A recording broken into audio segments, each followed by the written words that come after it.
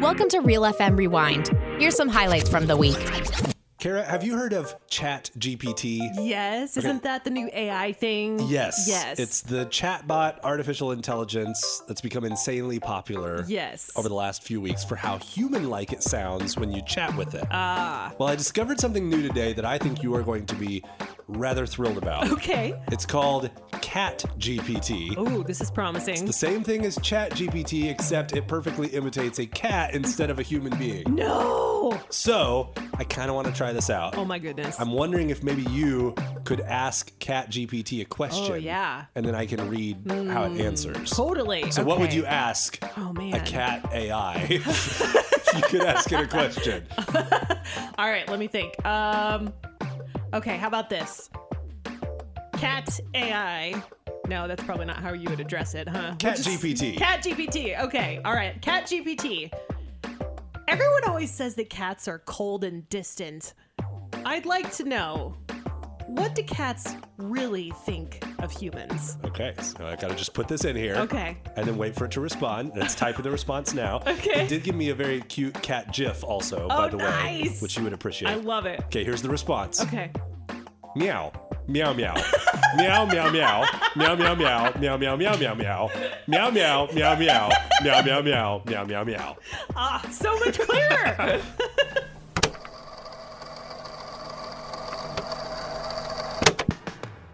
These days, you're probably running around with a smartphone, or at least a phone with a big touch screen that has the news and social media on it, right? Well, in the US, there's a different story popping up. Companies like HMD Global, the maker of Nokia, said that they're continuing to sell many of what they're calling feature phones, traditional flip phones that have features like GPS or internet tied to them. These are basically those candy bar dumb phones that people don't use social media on. They said that over the last year, sales were actually up for those kinds of phone in the US market. They said that this is a trend of dumb phones, the Gen Z generation saying they want to be off of social media and cut out the distractions and the comparison in their life. So this is cool, but what I'm doing personally, check out the focus modes on your iPhone if you have one. Before you reach for a dumb phone and before you maybe give up that phone that's costed you thousands of dollars, try out the Apple focus modes. This is something that I've learned on myself. I actually have my phone in work mode right now. If you have an iPhone, there's a thing called focuses you can experiment with, different modes that you can put your phone in that limits screen time and limits access to social media. It's actually really interesting, and it's what I've done instead of buying a whole new phone. So there's a middle ground somewhere in between giving up your smartphone entirely and getting a little dumb phone. Maybe check it out. Consider it. It is not unusual for some shelters to pair animals together that are bonded, like two cats or two dogs, for example. What is unusual is a dog and a goat. At the Wake County Animal Shelter, a dog named Felix and a goat named Cinnamon were dropped off by their owner, and the shelter workers were not sure what to make of it. It turns out that Cinnamon gets exceptionally distressed when she's away from Felix, and that's when the shelter realized they need to stay together, even if it meant a smaller likelihood of them getting adopted. Because, to be honest, who wants a dog-get-goat-free combo? Most people don't want to adopt a goat along with a dog. Thankfully, this story has a happy ending. Felix and Cinnamon were adopted together. Just so sweet, they're best friends for life, an unlikely pair, like peanut butter and jelly. I was listening to a devotional app on my way into work this morning, and it's Holy Week. We're coming into Easter, and so they're focusing in particular on kind of these last hours of Jesus' life, the crucifixion. So kind of hard stuff to listen to sometimes. But today, they said something that just really grabbed my heart and my mind, and I wanted to share this. They're talking about Mark 15 and this simple sentence. And with him, they crucified two robbers, one on his right and one on his left. And this author, Tyler Staton, says, I am struck by the word with in this passage. If there's a word to sum up the life of Jesus, that has to be it. At his birth, they called him Emmanuel, which means God with us, born with us, walked with us, talked with us, lived with us, suffered, and suffers with us. In this phrase is the great scandal and great comfort of Jesus. And I really love this point. Only Christianity gives us a God who is with us. Only Christianity gives us a God with scars.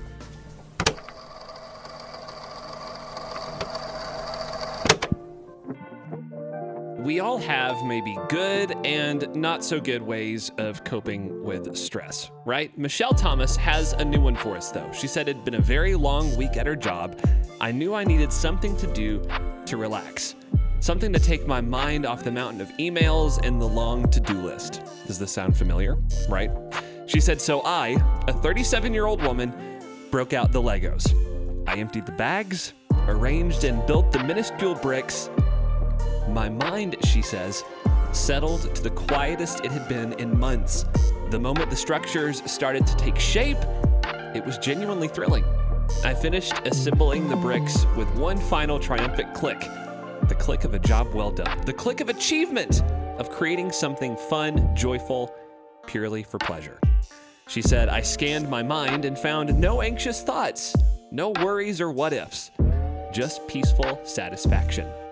So, apparently playing with Legos can relieve stress in adults as well, and according to the company, they surveyed 32,000 parents and adults and found that 78% of adults claimed it helped them with their own well-being, with the same amount saying that it's fundamental to their happiness. Now, I love that, and I think that it might be worth checking out the Lego bricks the next time we find ourselves a little stressed. I think I'm gonna mess around with this. When you want to reach out to a friend, there's a lot of ways to do it, right? You can send a text, call them, video chat them, even email them if you're feeling really old-fashioned, or you could see them in person. What if it's the same way with prayer? What if we can connect to God in more than just one way, like we do with our other relationships? This is how I approach prayer, and I think it's really freeing and helps us get into a mindset that this is a relationship, this is communication, it's a two-way street. It's not just us crying out in need, it's us telling God about our day, sharing thoughts, feelings, joys, sorrows, just like when we update our friend on how life is going. And we need to listen. I know that's the hardest part, but I think seeing prayer as a conversation helps us learn how to pray better and hopefully listen better when he's trying to tell us something.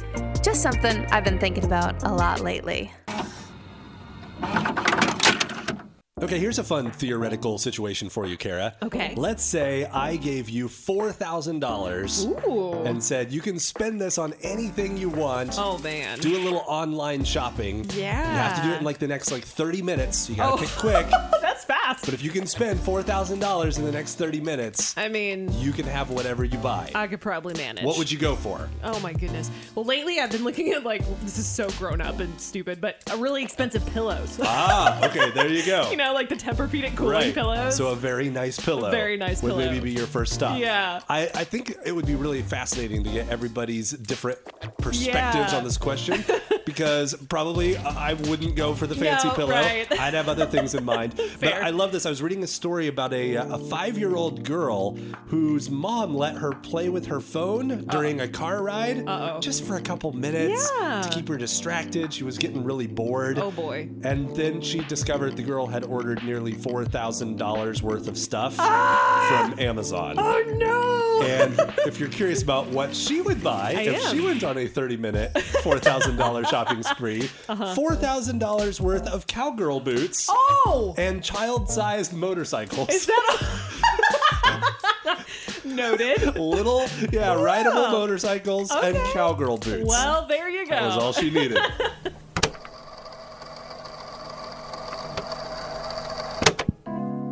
So I originally found this story on April 1st, and I had to do a little bit of digging to make sure that it was actually real.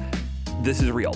Last week in Phoenix, somebody stole a 15-foot tall sculpture made to look like those red plastic spoons that Dairy Queen serves. This was outside of a Dairy Queen, obviously, and Raman Karla, the owner of the Dairy Queen, was quoted saying, "The spoon is too big to eat anything.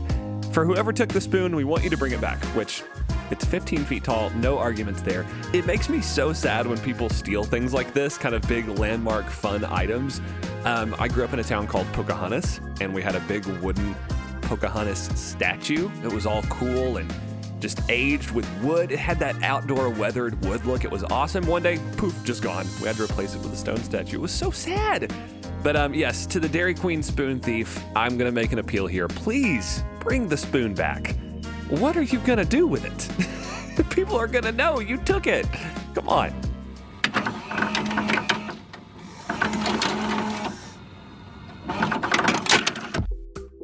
Everyone knows that humans have unique fingerprints, but did you know that dogs have something unique too? Something specific to just them. It's their noses!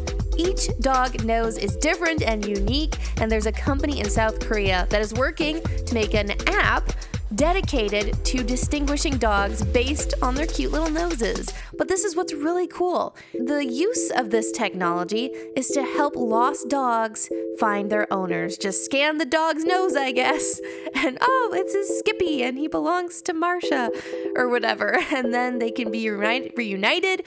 I think this is so sweet, so cool, and who would have thought that every dog has a unique nose?